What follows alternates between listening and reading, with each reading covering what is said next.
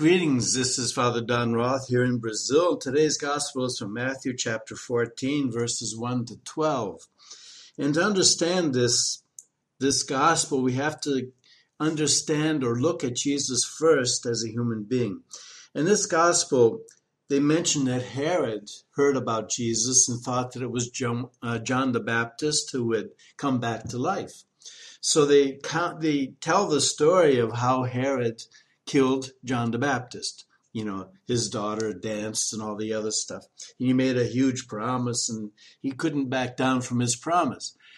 Now, there's a couple things in this that we should really consider. First, it's abuse of power by Herod. There was no reason to kill John the Baptist. He did it to keep a promise that he'd made.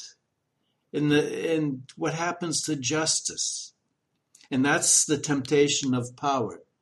The more power you have, the greater the temptation it is to abuse it. And Jesus always comes back to the same thing, that the power of this world is not good.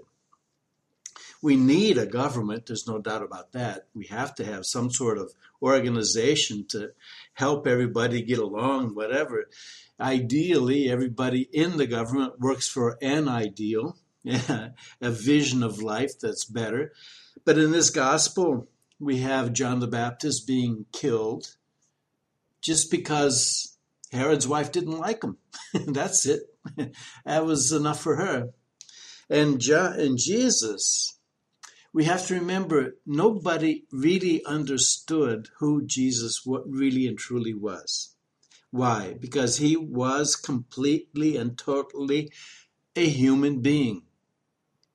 He was a simple human being. And he was God, true. But as St. Paul said, he left behind all the advantages. And if we want to understand the Gospels, we have to remember this, because the Gospels were written to show the experience of the evangelists in terms of Jesus as a human being.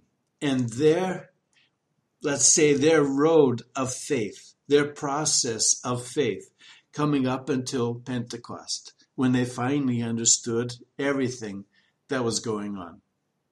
But we have to look at the Gospels in that light, because first we have to approach Jesus in his humanity. And that's so important because Jesus became truly the Messiah when he received the Holy Spirit in the River Jordan. And we come back to the same thing. We have been baptized, we have the Holy Spirit.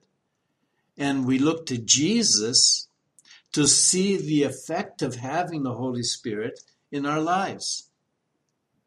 And that's where we should be going all the time. What can I do with the Holy Spirit? What am I capable of? Because sometimes we don't believe we can do very much on our own.